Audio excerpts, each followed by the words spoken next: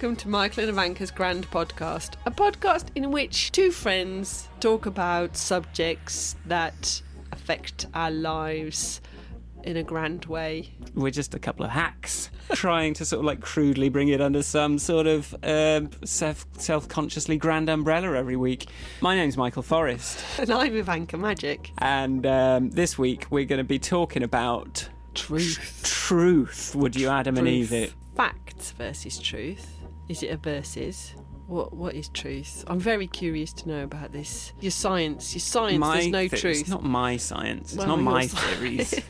I was thinking we could talk about, obviously the news, the nature of science, conspiracy theories, and why they are so sort of magnetic to people.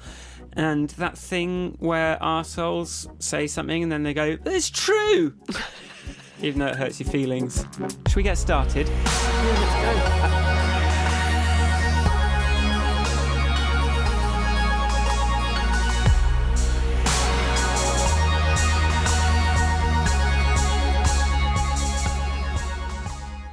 go. We're also, as an aside, for the first time this week, episode 20. Is it episode 20? Yeah, we are in a room together for the first time. We're in Hammersmith. I've made it up to London. She's made it up to London. And we're in Michael's studio. If she seems quiet, it's because she's intimidated by the rock and roll surroundings, I'm sure, and clutter, aliens. I am very intimidated. It's very unusual. Normally, Michael and I talk to each other via the power of the internet. So this is different. And we're still sort of having to look past pop shields at each other. So it's not sort of like unencumbered eye contact, which would just be horribly uncomfortable anyway. So it's good that we've got these barriers. It is. In fact, so we can only make eye contact with one eye. Yeah, which is fine. That's enough. So whenever I sort of get onto the subject of truth, I think I'm in a habit of talking about truth in relation to science as being something inaccessible, which is more about whether or not you can make generalizations and whether you can find underlying rules that you know are true, than whether or not you can infer that something is a fact from, it's obviously... So a lot of this is like, okay, well, that's obviously true, because how could it not be true that you just said these words to me? How could it not be true? The fact is that most of the time we mishear because we're not really listening, or our brains have the ability to both absorb more words and see more things. Absorb more data than we actually process. So when you look around a room, your brain sort of filters out how much you see. So even in the presence of each other, you might not notice the same things about a room that you're in, for example. And we see what we're looking for. So we're sort of like, we're programmed to look for certain things. We're programmed to, with like the basis of how to learn language and kind of roughly how language works. So that kind of helps us. Because if we just blankly perceived the full spectrum of what we're exposed to in our environment, it's just too much. It's like you just couldn't be constantly aware of every single thing around you. It's just you just get overloaded. So the way that we work is, okay, we kind of know about, I know about these words in this language. I know about dogs and cats, and the things I know about are the things that I'm looking for, that I'm perceiving. There's those famous experiments with the whole show a bunch of students a video of people passing each other a basketball, and the students are asked to the participants are asked to count how many times the ball is passed, and a huge number of participants in the experiment will not notice that an ape comes onto the basketball court and then goes away, and that's a famous experiment. And that's why things like the adverts like Think Bike work, or because when you're driving around not looking for motorcycles and bicycles, you won't see them.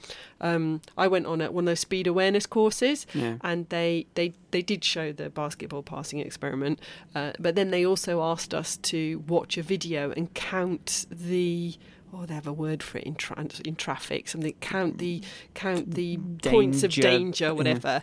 And as a person who's both a driver who went over the speed limit. Oh dear. And a cyclist, and has spent many miles sitting on the back of a motorcycle and walks everywhere. I counted 16 potential hazards, that's the word, whereas one of the women in the room only counted 2. So it just depends on what you're used to looking out for, especially if you cycle around London. You are, if you want to survive, you've got to be, everything's a hazard. You've got to assume everyone's going to try and kill you. Well, and I'd also tie into that, like, that's the thing with machine learning. And if you saw our Facebook this week, you'll have seen our little what speech recognition does with the name of our podcast. It just sort of it makes a mess of it because it doesn't know about the word Ivanka. And then it's sort of like it kind of gets it. So the way machine intelligence works is in that sort of pattern word recognition way is quite similar to how people work. It's like you have to tell it all about all the words in advance and train it for all the different ways that word might be said, and then it is able to sort of listen to some audio and kind of pick out the words. But if it doesn't know about a word, then it has no way of looking for it, and then it just comes up with a sort of like a bit of a mishmash of nonsense, which can make it seem stupid. If Nick wants Siri to call me, he has to go, "Hey Siri, call Ivanka." I've once had a big discussion with Siri about how to pronounce my name, but it finishes with, "If you say so, Ivanka." Oh my God. Like, I do say so, Siri. But yes. To bring it back to truth. The truth is, my name is Ivanka, not Ivanka. But the surname is all up for debate.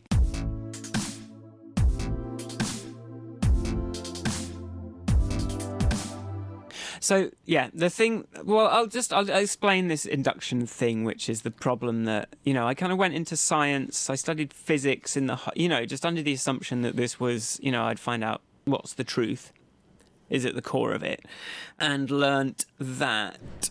So the example they give is if you want to say that all swans are white, that's your scientific theory about swans.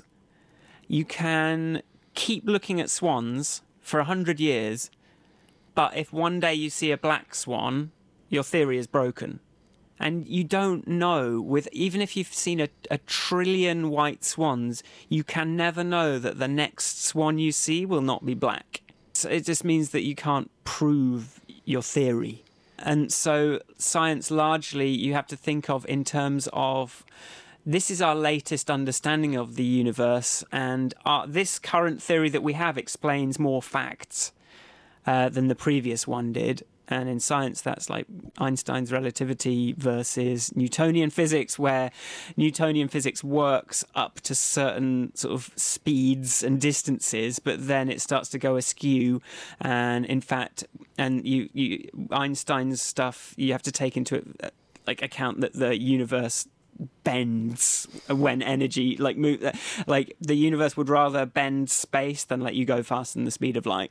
And this is something, it was a crazy idea at the time, and it's why it was so, when it was kind of shown in unexpected experiments to be true, to kind of prove facts that you wouldn't expect. Like, you can see this star behind the sun because its light's being bent around the sun in a prediction that you could only make if you had this theory.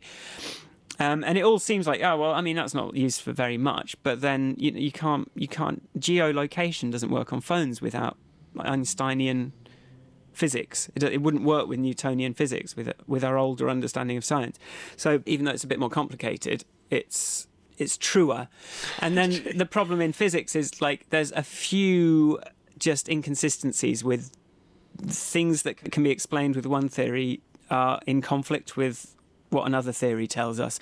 And that's where science is sort of working hardest to try and figure out, and that's where you get, string theory and things like that, which are sort of unproven, like theories about how the universe might work, that are trying to tie together these loose ends and come up with some unifying single set of statements that you can make about the universe. But this is very much, we're trying to find the purest truth we can, that we can deduce everything else from. But the problem is, the best we can say in terms of truth for all of those things is this is the current paradigm. These are the best models we have right now.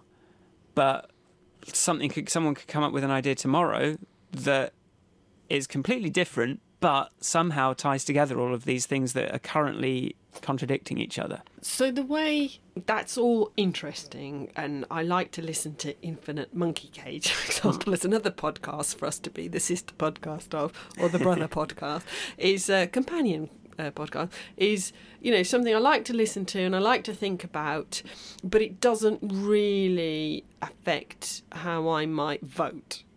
Like it's sort of so I think for me, one of the things, this truth business, you know, there's facts and truth.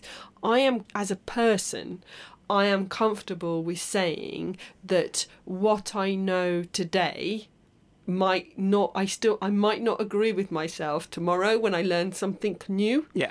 And for me, that's the more important factor around this, is not whether truth has been, you know, what is true has been defined enough.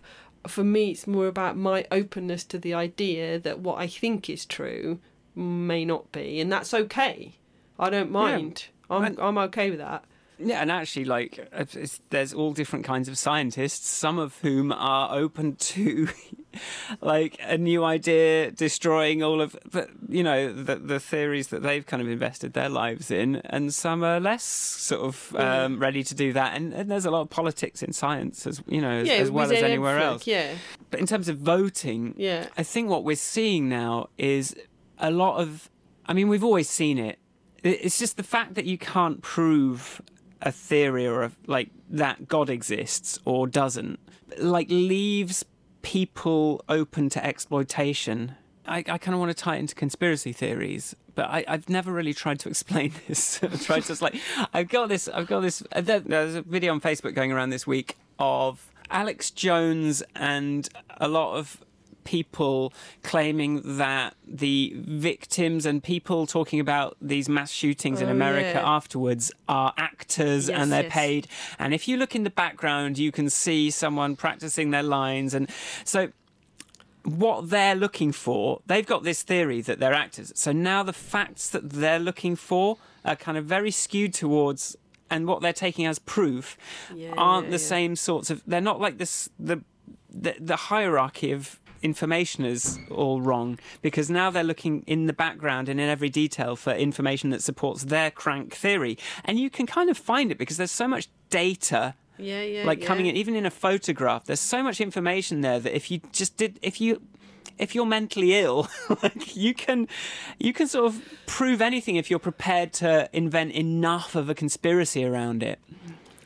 But it doesn't necessarily even have to be. They may well be rehearsing their lines. I mean, if I was about to go on TV to talk about something as important as gun control in a high school, and I was 17 years old, I might want to practice what I was going to say. Doesn't mean you're an actor. Doesn't mean and it you didn't made happen. it up. But yeah, that's the thing, and they will kind of stop short of actually really critically examining it. They'll kind of look. They'll be like, "Oh, there's a thing. We're not going to think about it anymore." There's, if your kind of facts are fragile. Oh, but this is quite tricky. So I once worked with somebody who was a Jehovah's Witness and a developer, which I found slightly incongruous. And he, I remember this was in probably the year 2099, so before the .com bubble burst, that old bubble. And I remember I was outside having a cigarette, because that's what I used to do in them days. Before I was working, that was before I was still at university. I'm very Sorry. old. Cut that out. I'll cut that out.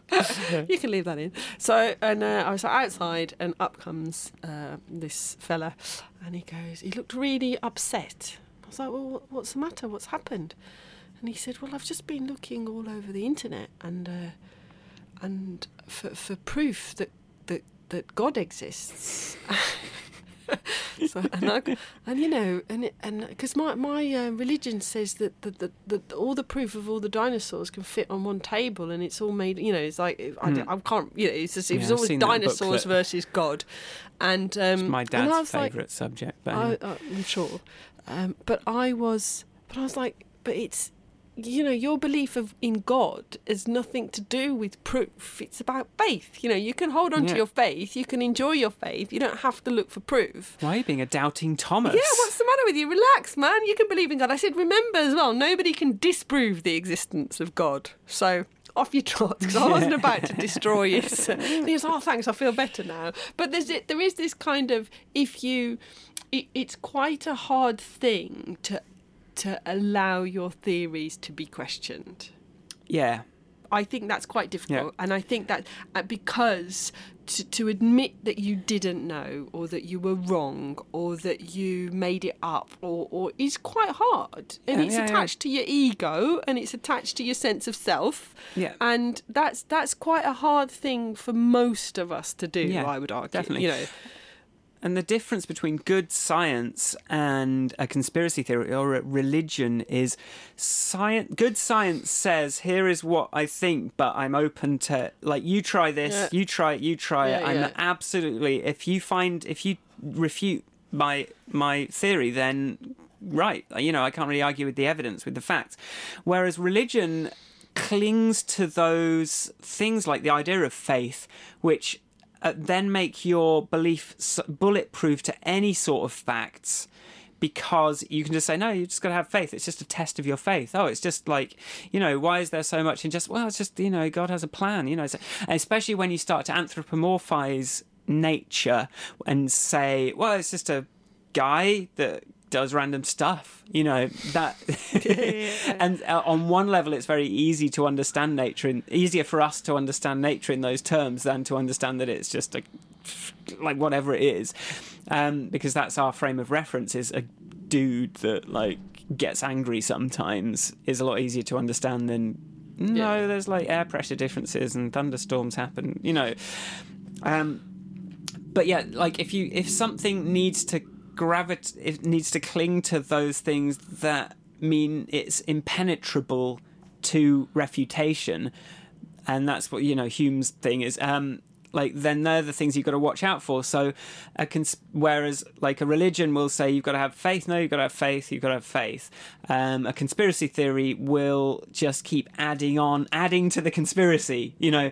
Oh well, yeah, that, you know, even if confronted with an irrefutable fact that is not consistent with their theory, they would rather expand the conspiracy to more make it more sinister than just kind of go, oh yeah, okay.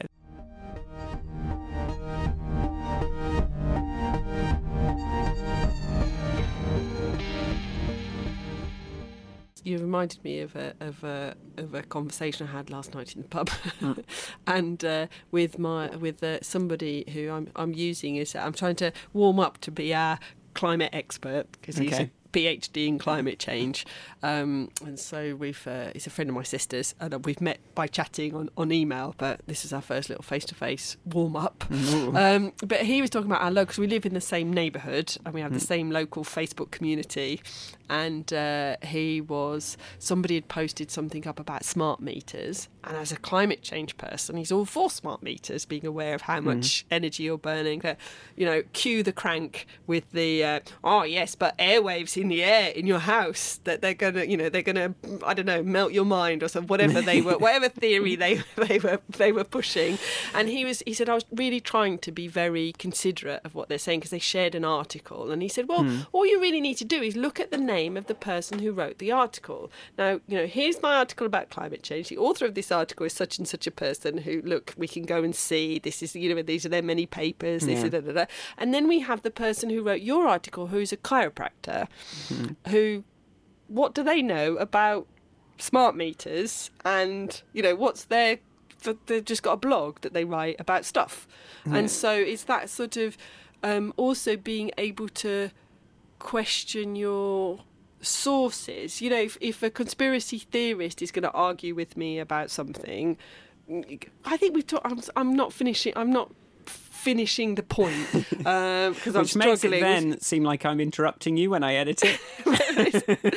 Because I take out the kind of trailing off, and then it's just me coming in with the next point, and it sounds like I'm interrupting you all the time. But really, you just didn't finish a point. You never made a point about it. My point was, we've talked about this before, that when you have a debate, you don't necessarily need, if you're having a debate about travelling to space, you don't need a flat earther present. If you're having a debate about climate change, you don't need a chiropractor with a theory theory. You don't need a chiropractor present in your climate change.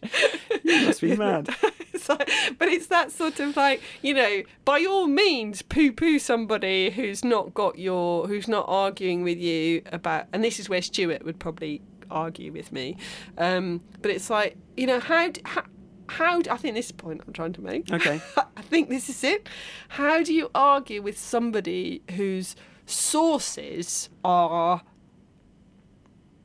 off or that are easily, because what you're going to do when you say, your article was written by a chiropractor, and I love my chiropractors, so this is not an offence to chiropractors, this is just chiropractors do bodies and spines and stuff.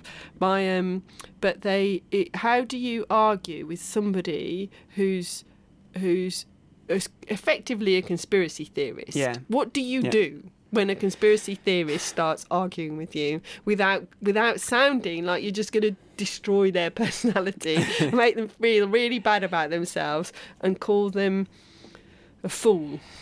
Yeah, like I mean, personally, I think it's best to run away. But and like my father is a paleontologist and gets angry about religion for very good reasons.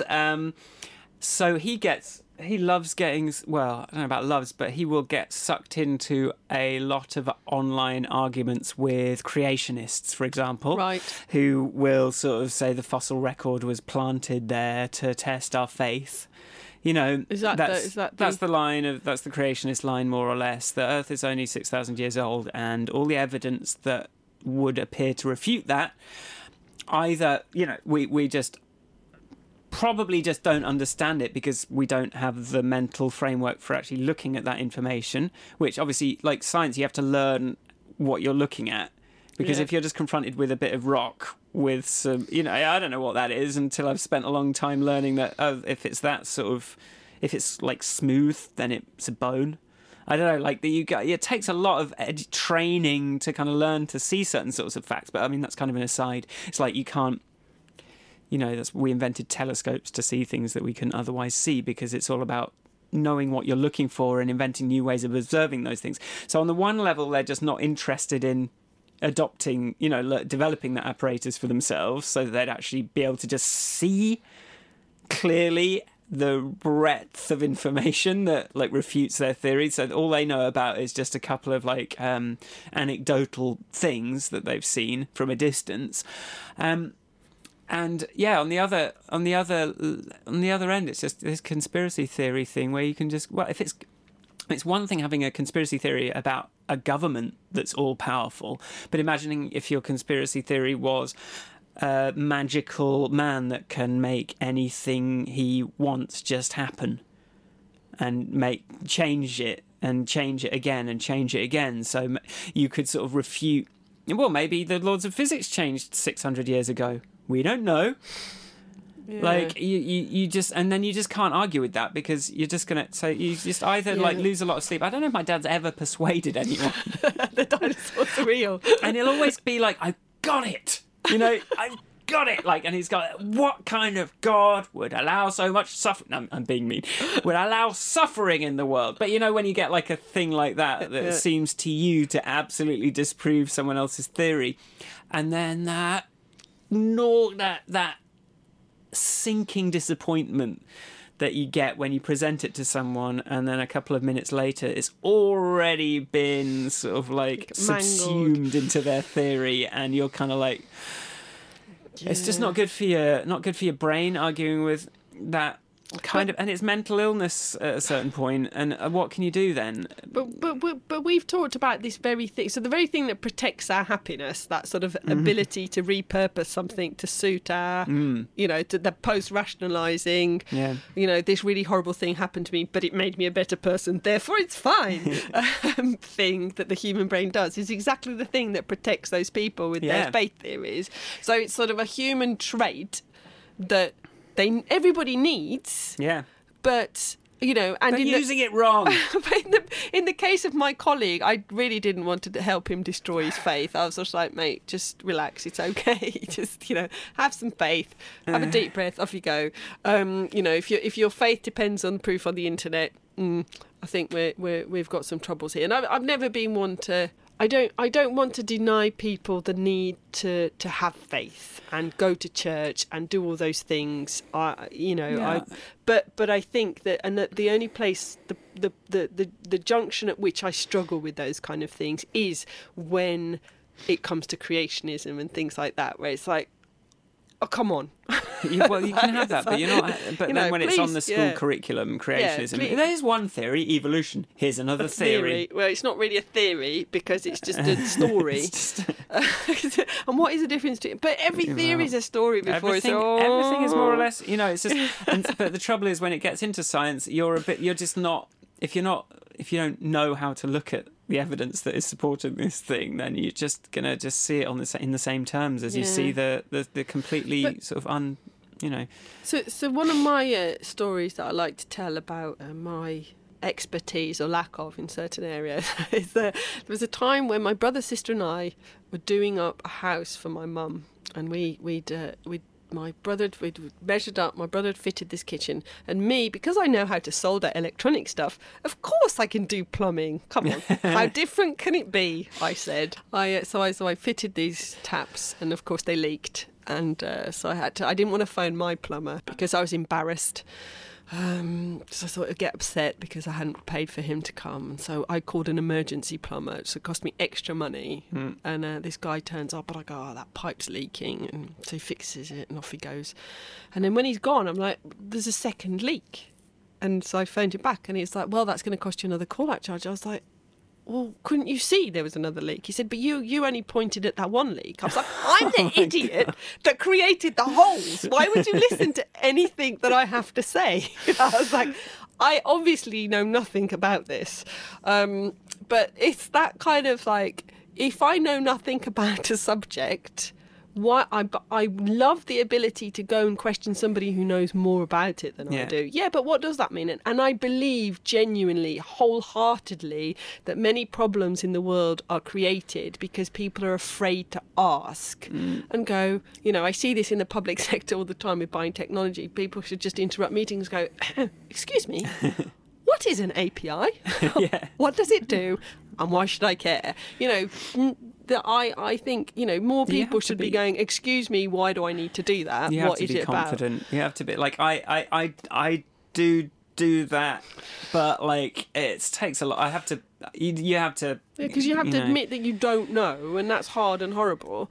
But and you have to be, the idea that maybe the other person didn't explain that fact, like maybe they just missed it, which is perfectly likely as well. So and you can So it's that sort of, understanding, if I don't understand something, doesn't mean I need to make up a theory of my own. It's like, I don't really understand evolution to the same degree that somebody who studied biology or evolution.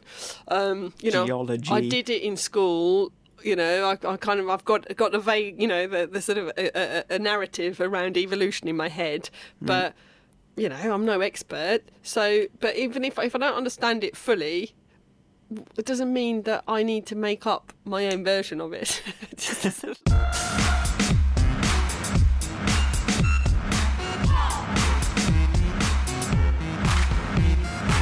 It's brilliant though, conspiracy theories, because you can just make up anything. Yeah. Like you can. They all went on a spaceship and they're lizards, and they're going to come down in 14 years. And then if they don't come down at that time, well, they must have got distracted, but they must have gone to help another planet for a bit, and they'll be back soon. Oh, they're still not here. Oh, yeah, no, they're probably just it's probably just a test. And those that still stick around will definitely be saved. And just. But wasn't there that one kind of like cult that they just kind of went, "Oh shit, I mean, no, it wasn't the apocalypse," and actually just kind of went, "Okay, I need to look that up." But yes, there was one cult I think that went, never mind. Sorry, guys. But then going back to this whole truth thing, and how do you argue with somebody nutcase? Sorry. Let's not even go with nutcase. Let's go with just somebody who fundamentally doesn't agree with you. Yeah. Okay. Like on the subject of us learning how to argue with people who read the Daily Mail. Well, we need to learn these things. We're going to have to work on our skills. We've talked about that. We've got some fundamental problems, and this is part of my. I met a friend for breakfast this morning, and I was being quizzed on how prepared I was for truth. I was like, I don't think I am. But we talked about, last week in the Cambridge Analytica one, we talked about the absence of shared reality. Yeah. If you've got less and less shared reality with people, how do you find the one or two pieces of common ground, never mind truth, by which to go, yes, right, we're both human. We live on planet Earth and we are concerned about rubbish in our streets. Can we agree? Let's agree on that. Yeah, we can agree on that. Okay, now let's move on to immigration. Well, my theory is that we need to kind of rather than getting embroiled in the facts and here's my theory, here's your theories, if we could kind of take it up to a more emotional conversation and say, okay, why you obviously are very unhappy about something. Can you help me understand that a bit more? And you'll usually find that, oh yeah, well, this person did this to me which upset me, and that is probably what set them off down the rabbit hole. And if we could just sort of connect, just find the thing that got them into it in the first place, then maybe we could start to... So therapy. Because it's and then you can agree as well, if they're not just... I've tried this in a losing situation, but I think if they're not actually mentally ill, if you can at least go, okay, can we agree that we're both people and that we're both on some level pretty frustrated and upset with the way things are going, and we may have completely different grounds for this, but what do we actually want out of all this? Because it's too easy to get fixated on facts and theories about it's immigrations that are causing the problem. Yeah. It's this that's causing the problem. It's this, because you're just desperate for an explanation. But if you could step up and go, well, how should it be? Yeah. What would you like? What we want is universal basic income. Yeah. How do you feel about that? Yeah. Most people would probably say, yeah, I mean, that'd be awesome. And we'd say, well, this is what we want to get to. But if we're always arguing over, your theories about who's to blame for what, then we're never going to kind of come together and actually realise that I mean, I think you're completely right in this, because I think that's what I was talking about this morning. It's like if you can't agree on where you're trying to get to, so that whole let's agree. Do we all want free healthcare? That is also there's going to be no money left anymore, and then it's never going to work. So. But you sort of agree on what you're trying to achieve. Because I've had this even in meetings where somebody comes in and goes, I think we should buy a new computer system. Yeah. You're like, well, what's wrong with what are you trying to check? What's the result we're looking for? Let's agree on the result, and then we'll work back from that and work out if the computer system we have actually needs replacing, or do we need to just change the way we're using it. And I think that's the same thing in all of this. That's where your argument for emotion is stronger than an argument about truth and facts. And I would have previously always gone truth and facts must win over emotion. But actually, if you can create that sort of where are we sailing to picture, then you can probably work through the nitty gritty. As soon as you start saying, well, what about, here's an idea that we could try and agree is that we could both want, but it's very easy to be like, oh, well, that just won't work because taxes and this. But what if taxes weren't the same? It's hard work if someone's kind of can't let go of just as a thought experiment, just try and let go of reality for a little bit, because I'm sure we can figure it out. I'm confident you can figure stuff out. Have you ever come across those Edward de Bono hats? No. So you have your blue hat and your green hat and your black hat and a white hat, whatever. There's I've one heard hat. People saying it all the time. I didn't realise it was a thing. It's a book by a man called Edward de Bono. Okay. And when you've got your black hat on, you can be really, really critical. And when you've got your blue hat on, you have to be all about. I can't remember I know black is critical, but that's about the limit. So you can say to everybody, right, okay. Let's put our black hats on for a moment. Let's shoot it down in every way we know how. Now we're taking off our black hats and we're putting on our rose-tinted glasses. What do we... And it's useful in a workshop environment. But I'm not sure... It's a bit trickier to get people to do it in a pub. Because some people's personality as well, some people take on the role in life of being the person that shoots down everybody's ideas. It's like my job in this circle of friends is to be the naysayer. And that's very tiring as well. But it's never a happy person. No.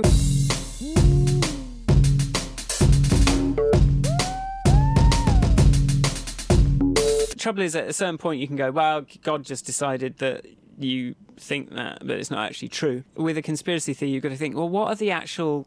How would that affect your day-to-day life if we were all in a simulation? Like, does that actually have any real impact? Like, at a certain point, the theory gets so abstract that it's like, well, OK, but how's that going to affect you on a day-to-day level? Well, it's going to just make me generally angry about how fucked up everything is. So one of the things that I am going back to, things Ivanka discussed with her father. I was like, he used to do this, sitting around and do that. So what if we are an experiment? Yeah. So this whole simulation theory. And I know there's an episode of Infinite Monkey Cage that does this. Are we a simulation? Are we living in a simulation? But I've not actually listened to it, which is a bit slack of me. I keep seeing it and go, oh, let's listen to that. But anyway, so we had this whole conversation with my dad. What would that mean? So what if somebody's just doing a test to see what a world might look like? And I think there's something about... So on the one level, I'm okay with living in a sort of a conspiracy. There's lizards in charge or a simulation or whatever it is, as long as I just need the illusion of control. To be honest, it's just like everybody else. But it's not true. It's not true control, and like people can get very angry about. Yeah. I told you when I went to see Robert Lewis at one point. Robert Lewis, our shared therapist. Ivanka introduced me to a therapist once. Well, she described what he'd said to her, and I was like, I want a therapist like that. So I started seeing him.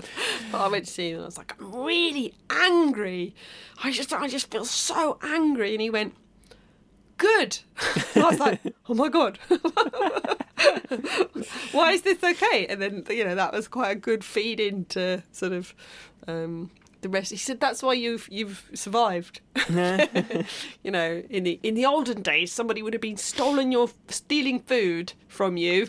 And if you got angry, you'd have chased after them and got your food back. And if you hadn't got angry, you'd have died. And I was like, okay, good. All right, then. Anger is good. I had to sort of like, I spent a long time trying to reduce my anger about things, and it was a good day when I realised, actually, sometimes it's okay. The right response. Yeah. So I don't have to completely expunge it from my existence, but you don't get so angry about stupid stuff.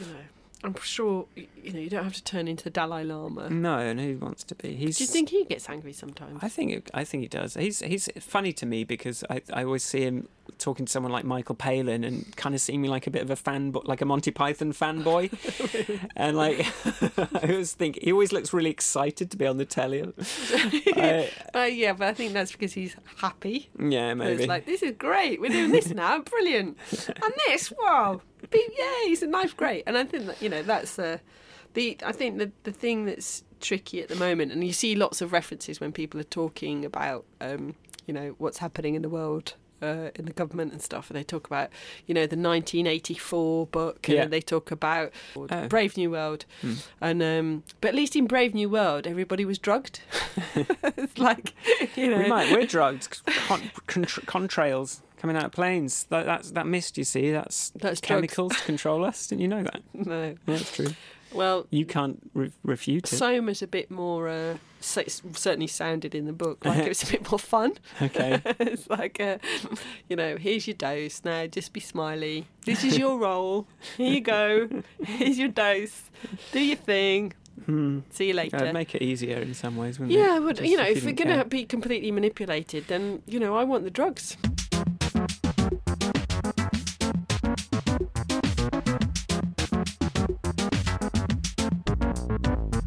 You know that thing where someone says something twatty and then goes, but it's true. Yeah, I don't know. Truth doesn't mean not harmful. Or it's like, you've got siblings. Lots. My brother does things to me like, less so now that we're a bit more grown up, but it's like, Tommy, do you think I've lost weight? Yeah, keep it up. This is the kind of thing siblings do to each other. Yeah, it's like you that sort of brutal honesty. It's like, do you think I put a bit of weight on? yeah. yes, you have, fatty. You know, that kind of thing. But, you know, we give as good as we get. But that kind of, like, honesty, the only reason it's not, even though you might have a fight with your sibling over these things, well, I might have a fight with my sibling over these things, some people can tell you those truths about yourself and some people cannot. It's like, you're not. It's like, I can turn around and tell my mother, brother, sister something, but I'm not having anyone else say the same thing about them. You know, that kind of... You know, even if it is right. That's where I was thinking straight away. It's like, you do not get to say that. Yeah, you can't call my family that, but I can call them that. I can complain about them all day, but don't you even think about saying anything. And it's that kind of, that's... So, because even in this whole context of truth and things, it's like, you know, why does it matter, and to whom does it matter? Ooh, good one. It's like, you know, when they do on the news, they go, oh, unemployment has fallen by diddly, the unemployment is its lowest levels ever. You're like, oh, brilliant, well done, government. Except if you're the person who's sitting at home without a job, in which case, you know... I don't care. Fuck you with your truth about unemployment. It's not helped me. The fact is... Violence has never been lower. Well, I got stabbed yesterday, so fuck you. Yeah. And it's that sort of like, where is the... you know, what's the life situation of the person? What's the context in which they're receiving this truth? Is the context a happy one or not? You know the thing where it is possible with the human brain to... believe two things to be true that are kind of in completely separate areas of your life and never really notice that until pointed out to you that they're in complete direct contradiction. And it's a beautiful thing about the brain, and it's why, you know, we're able to kind of exist in a world where there are infinite facts and you can't really be sure about anything. But yeah, it's just cognitive dissonance where you can believe the opposite of something depending on... I don't like mayo. I don't like white food that, like, sort of, like baby food. I just don't like it. But you like mustard. Well, I don't know why I don't like it, but I still... I don't know why I like mustard and nothing else that looks like that. You know, like... Yeah. Or it's like me, with my enormous love of travel and my enormous concern about climate change. That's cognitive dissonance right there. Yeah, it's like the way we work is we have the facts and then we have these little, like a collection of exceptions that don't agree with our truth, but we can seem to accommodate them nevertheless. And that's just sort of how we work. And I think that's fine up to a certain point. Well, my point, the thing I was going to say was, you get your creationist, and they say, well, the fossil record isn't real. Well, dinosaurs aren't real. Oh, it's a conspiracy, put that to test our faith. And then you say, why is that so important to you? Well, it's because if I'm honest with myself, it's because I feel like I'm being a good person and I want to be rewarded by going to heaven for eternity. And by taking away my, you know, you think you're arguing with facts about dinosaurs, but you're actually arguing about whether or not my life has meaning and that I'm going to go to heaven forever. Yeah. Which the stakes are a little bit higher for me, so give me a break. Yeah. Mm-hmm. So, you know, if I want to believe that the dinosaurs are a conspiracy, leave me alone. But and that's fine. And if you could just understand that, you know, you've got your belief, and belief is a subject that I kind of think it's its own episode, because I've got... I probably said it all already, but, you know, I think you can chop and change your beliefs depending on, you know, their value to you. And I've become a lot more comfortable doing that, as you know, a lot of the best things I've done are just kind of adopt a different belief about, you know, what my favourite food is, and that's helped me out a lot. But if people could understand that beliefs aren't the be all and end all of everything, the thing with religion is like, if it is kind of so bound up with your identity that it is impossible for you to consider changing your belief, that puts you in you're going to be cornered very easily. And if people, and it's an emotional intelligence thing, if people could just in general learn to kind of ease off on the clinging to these beliefs a little bit, and kind of be a bit more like, well, this is my belief and it works for me and I'm happy, and don't really feel like having it questioned. I don't really feel like having to kind of reimagine my whole life, because I'm busy and I've got a job and I've got children. But it's so it only really gets poisonous when people are clinging so much to their beliefs that they believe that everyone else has to have them as well. So this truth is, and then that's when you get creationism taught in schools, and that's when you get like jihads and stuff. Yeah. Like, my beliefs I'm so attached to my beliefs. I'm so attached to this truth that I cannot consider that maybe it's just my frame of reference, and in 2 years I might find something that works better for me. Yeah, it always ends up going back to not necessarily truth, but breadth. It's not just about deep and narrow knowledge and truth. It's also about breadth of truth and thinking. So, for if your world is really small, or your knowledge is really narrow, then the dots you're joining up to make something make sense, or to make sense of something, are going to be inevitably quite narrow. And it's, so I'm not illustrating this very. So if you're talking about, we've talked before about the fact that investing money in the welfare state is something that it's a belief of mine. It's belief, it's a value, it's a thing that I think should be done, is worth doing, and I can sort of have that rationale, that desire, belief, whatever it is, without because I'm unencumbered by any sort of godly stuff about people responsible for their own actions and being punished for stuff, and there are strong Christian arguments against the welfare state. It is my understanding. I've never entered into them, but I do believe in charity. I do believe in helping people, but then since my sister started fostering. And I believe that anyway, but now that she started fostering, I understand even my knowledge in the area of foster care and what cared for children go through has expanded enormously. So I care about it even more. Yeah. And it's that we can't, can everybody, it's all right for you to have beliefs if your beliefs aren't hurting me. Yeah, it's like you've got to examine what the result of your belief is to some extent. And I'd take it, even in terms of food, it's like, if my belief is that cheese is delicious, but that belief causes me to be a bit fat, I'm open to like trying a different one where cheese isn't delicious and I'm not quite as fat. Or that carrots are delicious and I can try and eat more of them and less of the delicious cheese. Exactly. Yeah. But it's that sort of, and I think we've had the difference. Belief is all very well. I don't mind people believing whatever they want to believe, as really, as long as their belief doesn't affect my freedom.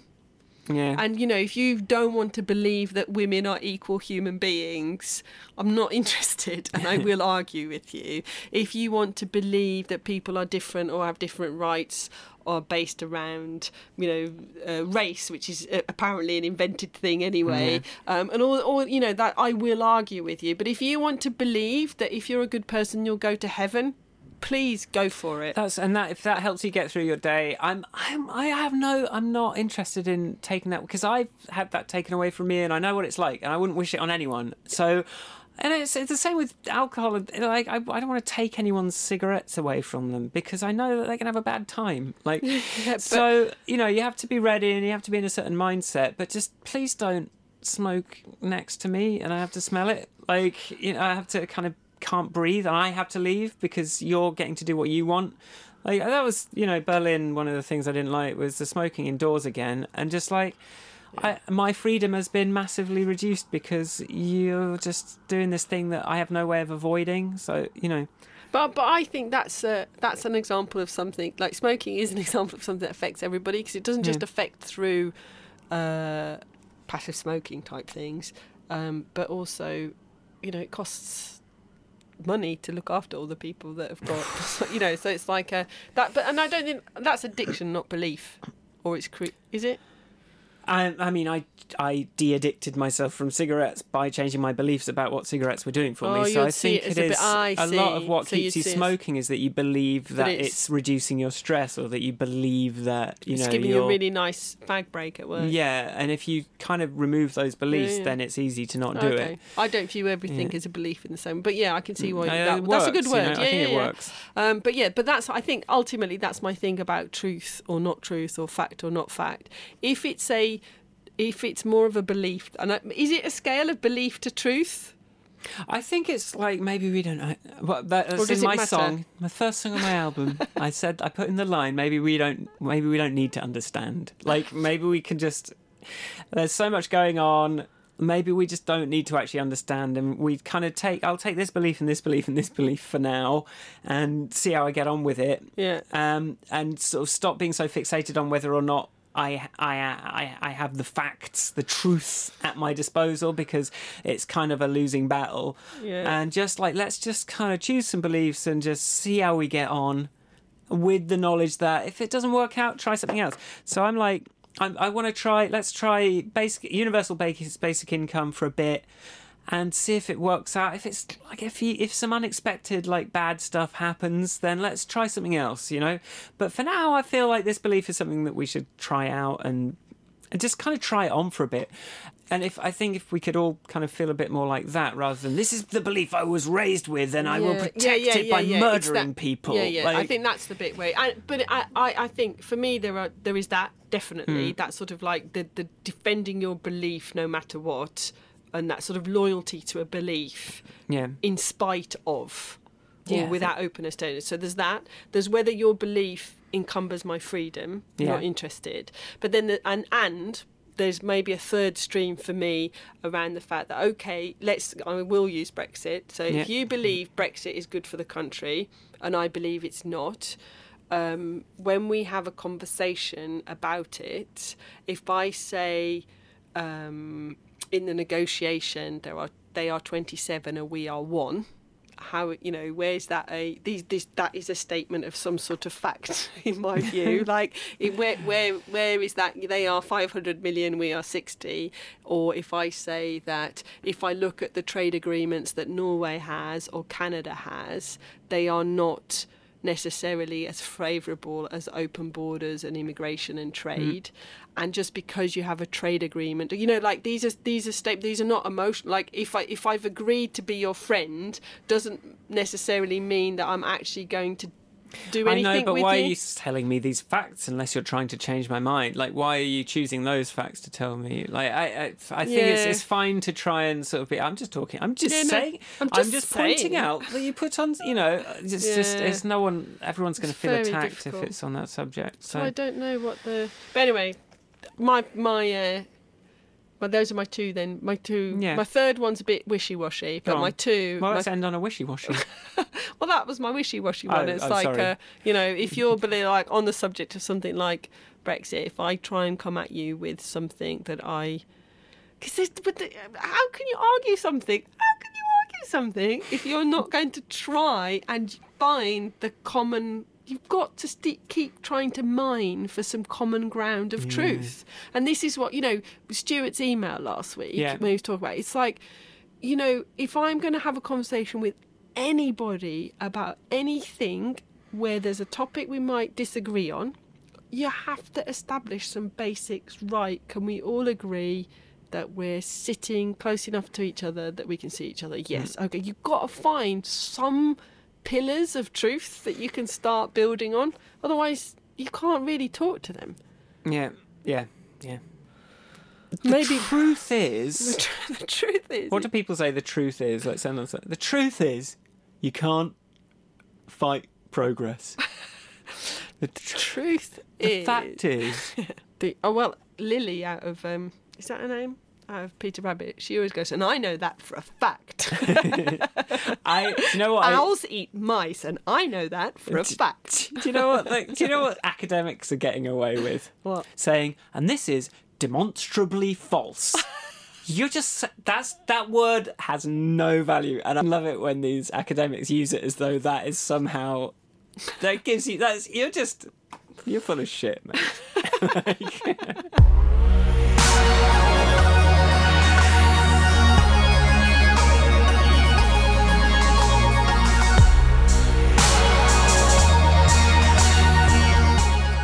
Thanks for listening to our podcast. If you like it, follow us on Twitter at podcastgrand and tweet us stuff and go to our website, grandpodcast.com. And you can now find us on Spotify. Spotify! Or Spotify. That's what they call it in Racist. Swedenland. Am I racist? Racist accents. Well, doing an accent is implicitly racist. Is it? I don't know. I just thought it'd be funny to accuse you of... I've really, cast your mellow with that one. Anyway, you can listen to us on Spotify because we've now been accepted by the Yeah. Spotify gods. Hopefully, soon Siri will be able to recognise the name Ivanka as a famous... I mean, but there's already a famous Ivanka. Anyway, where can we find you? At Ivanka on Twitter. Yeah. And I'm otherwise Suck it up. found on the internet. Write us a review on places that you can write reviews, like iTunes is a good one, or Apple Podcasts, as they call themselves. Does Spotify do a review? Follow us on Spotify. Just follow do us stuff. and share it. Yeah, make it look like we're good. And also, you can find me as well. Not that no, probably cares. I'm an arsehole. Sorry, I mean musician. So I have a website called michaelforestmusic.com. But do give us some reviews, some good reviews, and just say no criticism. No. Just say nice things. I keep Say missing things like, I love you and I love your work. It would be really good if you did this. I'm already on the defensive.